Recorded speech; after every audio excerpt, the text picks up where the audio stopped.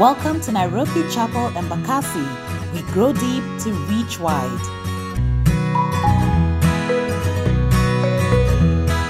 Greetings, everyone. Welcome to the house of the shepherd and bishop of our souls, Nairobi Chapel Embakasi.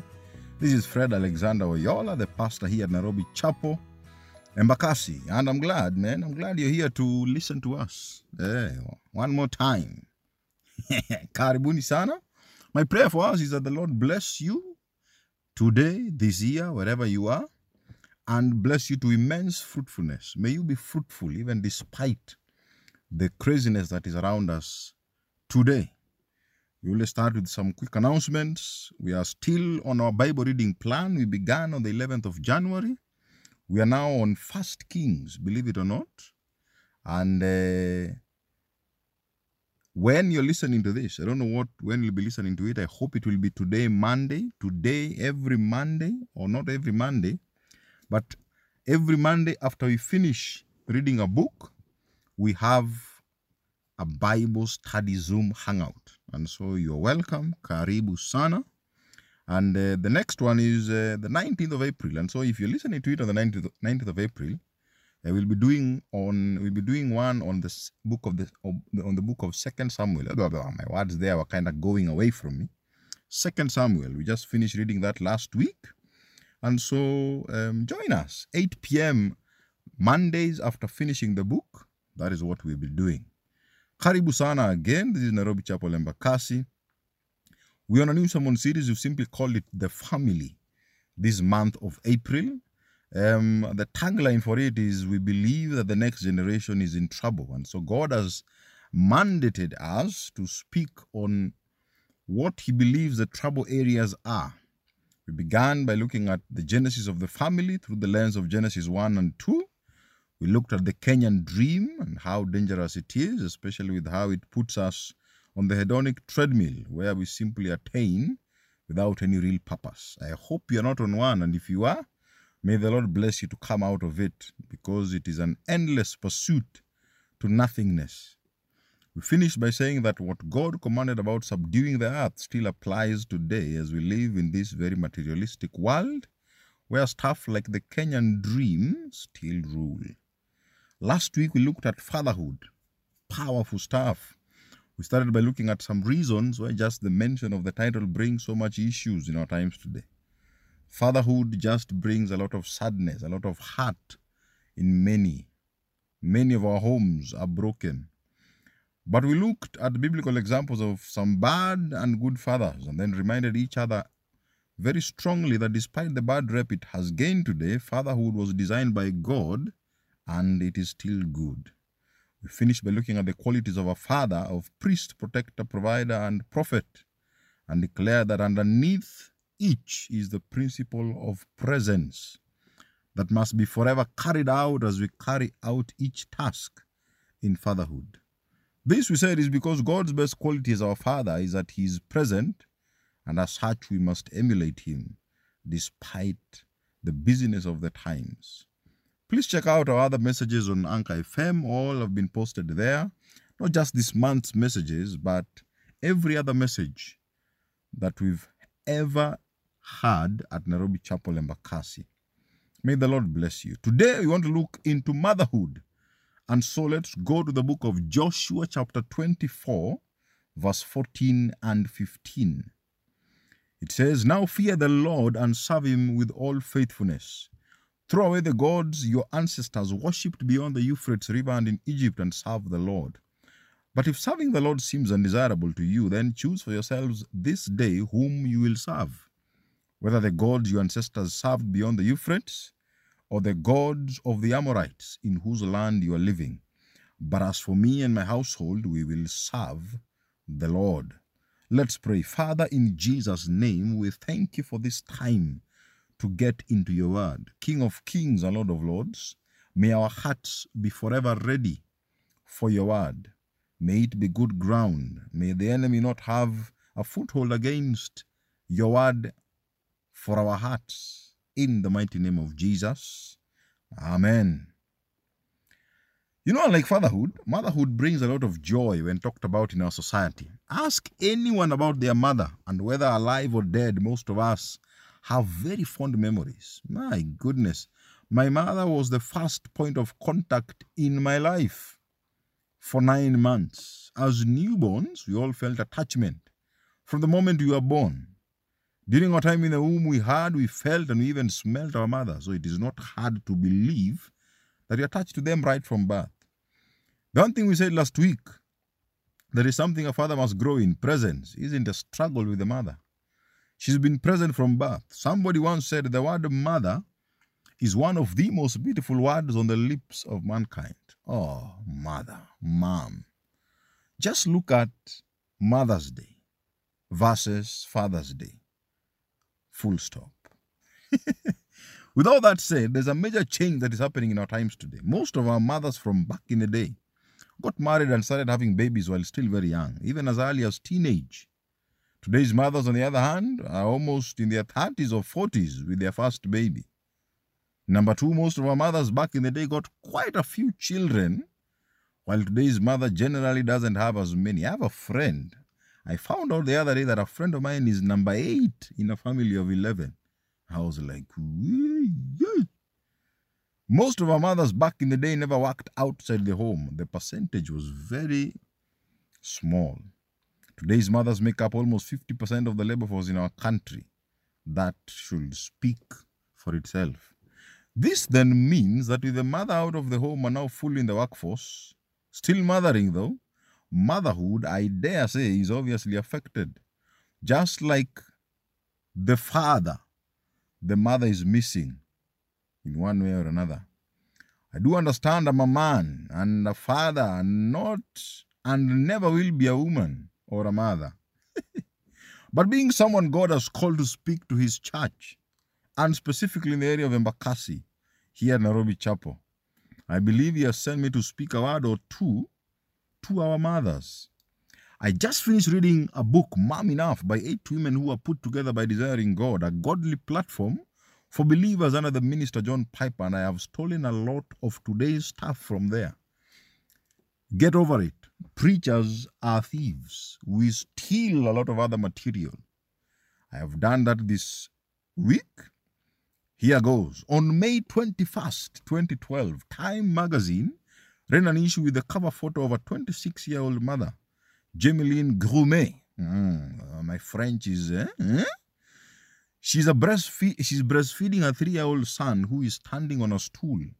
The cover has a question, are you mom enough? Hey, that question, man.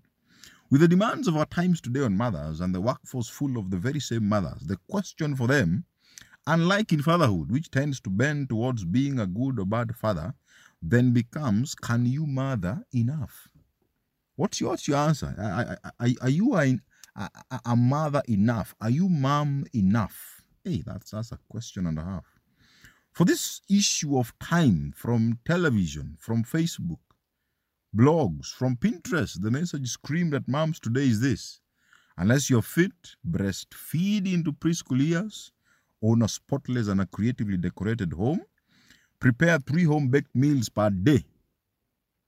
3 home-cooked meals per day at baked meals. Work a high-powered job and give your husband expert sensual massages. Come on. Before bed. You are not mom enough. Hey. The problem with this question is, like the writers say, it sparked off a war in motherhood and highlighted what has been there already. Mommy wars. Hey. I didn't even know there was something called mommy wars. Hey. Mommy wars have raged for more than 20 years, believe it or not. The term was coined in the late 80s by Child magazine to describe the tension that existed between working and stay-at-home mothers. Since then, numerous books and articles have been published about the so-called mommy wars, feeding the talk show circuit and fueling blogosphere brush fires. Mommy wars. Imagine. Stay-at-home moms, working moms. But to answer the question raised by Time magazine, we must go to God's word and ask another question. Is motherhood from God or from the world? for us to begin to pit ourselves against the position as to whether we can do it sufficiently. Where did motherhood come from? Did the world give it? Is it an institution given by the earth? Or is it God's institution? Is Time magazine supposed to give us definitions for it? Is Facebook, is social media the place you're supposed to get the definition of these positions that we find ourselves in? Or is it God? In Mark chapter 12, the Pharisee and the Herodians tried to catch Jesus in his words by asking him whether it was lawful to pay taxes to Caesar or not. Jesus, obviously seeing their hypocrisy, asked them whose face is on the money, and they answer by telling him Caesar's. He then says to them to give to Caesar what belongs to him and to give to God what belongs to God. He is directly saying that not everything that man institutes needs to be followed. He is telling them that not everything that man institutes is the mandate from God. He is saying whatever man has made to be law has its origin mostly from man, but it is still to be followed. But whatever has its origin from God must always be looked at from God's perspective. Motherhood isn't a task to be checked on like laundry. It is a calling. The world says different, but motherhood must always remain in the place of a calling. Our first command from the Bible, the Word of God, is in Genesis 1:28. God blessed them and said to them, the writer says, be fruitful and increase in number. Fill the earth and subdue it. Rule over the fish in the sea and the birds in the sky. And over every living creature that moves on the ground. We then see that the first mention of mother at Genesis 3 chapter 20, where the Bible tells us that Adam named his wife Eve because she will become the mother of all living. God is giving us a description of the institution. From the command and the verse after Eve's existence, our roles as fathers and mothers come forth. The Bible continues to show us where the mother can find her definition. Deuteronomy 32:11 and 12 tells us, like an eagle that stirs up its nest and hovers over its young, that spreads its wings to catch them and carries them aloft, the Lord alone led him. No foreign god was with him. That is Jehovah, speaking of the nation of Israel. Deuteronomy 32 verse 18, you deserted the rock who fathered you. You forgot the God who gave you birth. That is God speaking to the nation of Israel. Isaiah 66:13, as a mother comforts her child, so I will comfort you, and you'll be comforted over Jerusalem. God is still speaking. Luke 13:34, Jerusalem, Jerusalem, Jesus speaking.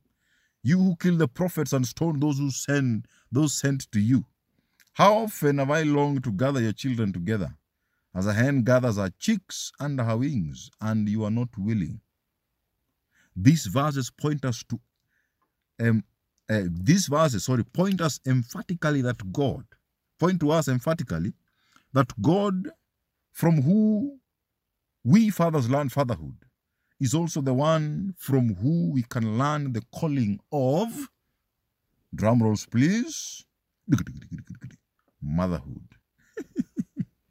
These verses point to us emphatically that God, from who we learn fatherhood, is also the one from whom we can learn the calling of motherhood. He's not only our Father who art in heaven, but our mother who birthed us into being and consistently comforts, nurtures, gathers, and guides us. Now, because God has given us a picture of motherhood, we cannot then continue to look at it as a task to be checked off, like the world is forcing us to. The more we check it off, the more we'll continue to have mommy wars, simply because we are now pitting ourselves against each other. With war, there must be the victor and the defeated. That is standard. Every war has winners and losers. Basically, the more we make it a task, the more our flesh is heightened and advancing in, one, pride. Mothers are saying, I am better because I do this and they don't. After pride comes competition, number 2. Mothers are saying, my children are better because they do this and others don't. From pride is competition. After competition is self-condemnation, number 3. I am not enough because I am not able to do what the others can do. You know, the more you compete with others, the more you get to a place where you find others better than yourself. Then you're defeated. The more the defeat, the more you condemn yourself. So it is pride, then competition, then self-condemnation, and linger in self-condemnation long enough, and you come out with self-gratitude and fulfillment, where now all of a sudden you're like, enough is enough. I want the freedom feeling of enough. So let me do what me wants to do when I want to do, who I want to do it with, whichever time I want to do it. Pride, competition, self-condemnation, self-gratitude, and fulfillment. All this lead to despair, number 5. I lose all sense of joy or hope for the future and wallow in worry, which we nowadays call stress. Worry is a nice thing. We've put it almost like something that is nice to have. You're worried, but you're saying, the stress of our times. Our nation, our world today is the most stressed generation in a very long time. I dare say it is not stress, really. It is worry that we are giving a different name. Motherhood, guys, is a wonderful opportunity to follow God and live out the gospel. Motherhood provides us with an opportunity to lay down the things that we cannot keep on behalf of the souls that we cannot lose. They are eternal souls. They are our children. They are our mission field.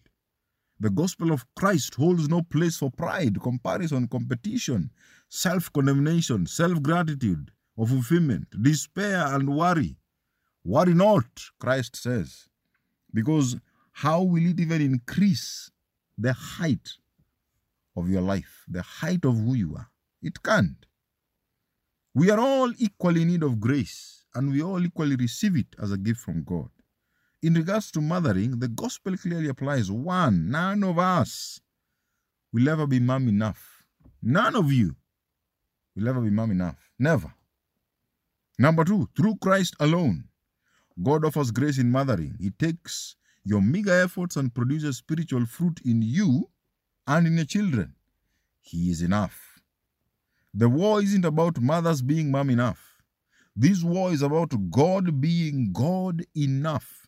So the only way to be mom enough is when you add a mom who is never enough to God who is infinitely enough, which equals mom enough. This is God's mathematics of grace. That is the only way we'll ever be enough.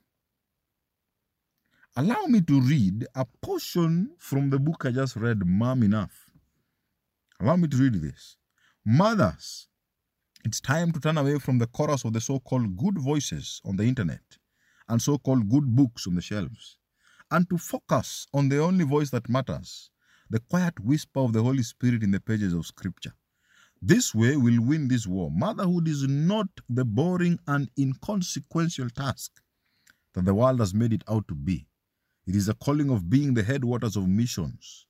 Motherhood is giving up yourself as taught in the gospel of Jesus Christ. It is mortifying yourself.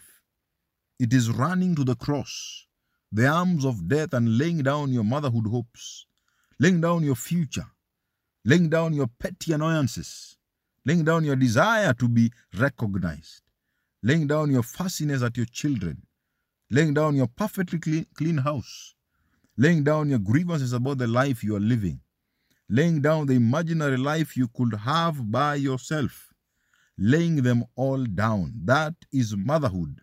But you must also remember that death to yourself is not the end of the story. We of all people ought to know what follows death. The Christian life is a resurrection life, a life that cannot be contained by death, a life only possible when you have been to the cross and back. We must always remember that the world hates and has always hated the smell of that sacrifice because it is a smell of grace.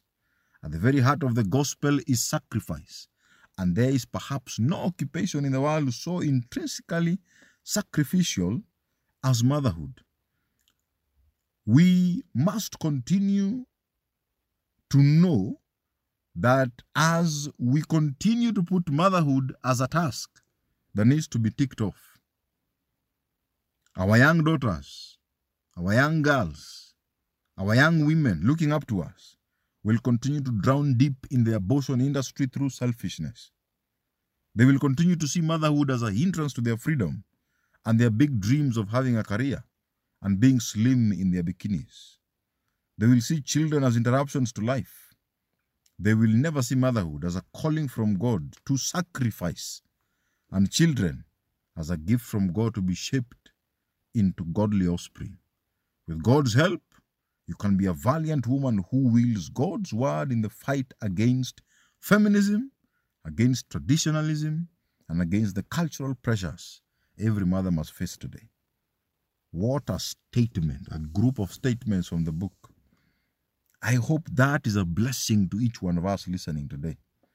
Motherhood is from God, and may we not allow the world, Time magazine, the books on the shelves, our friends who do not even know Christ, to advise us or give us definitions of the 21st century mom. Let's fight this fight of faith. Mothers, choose today who you will serve.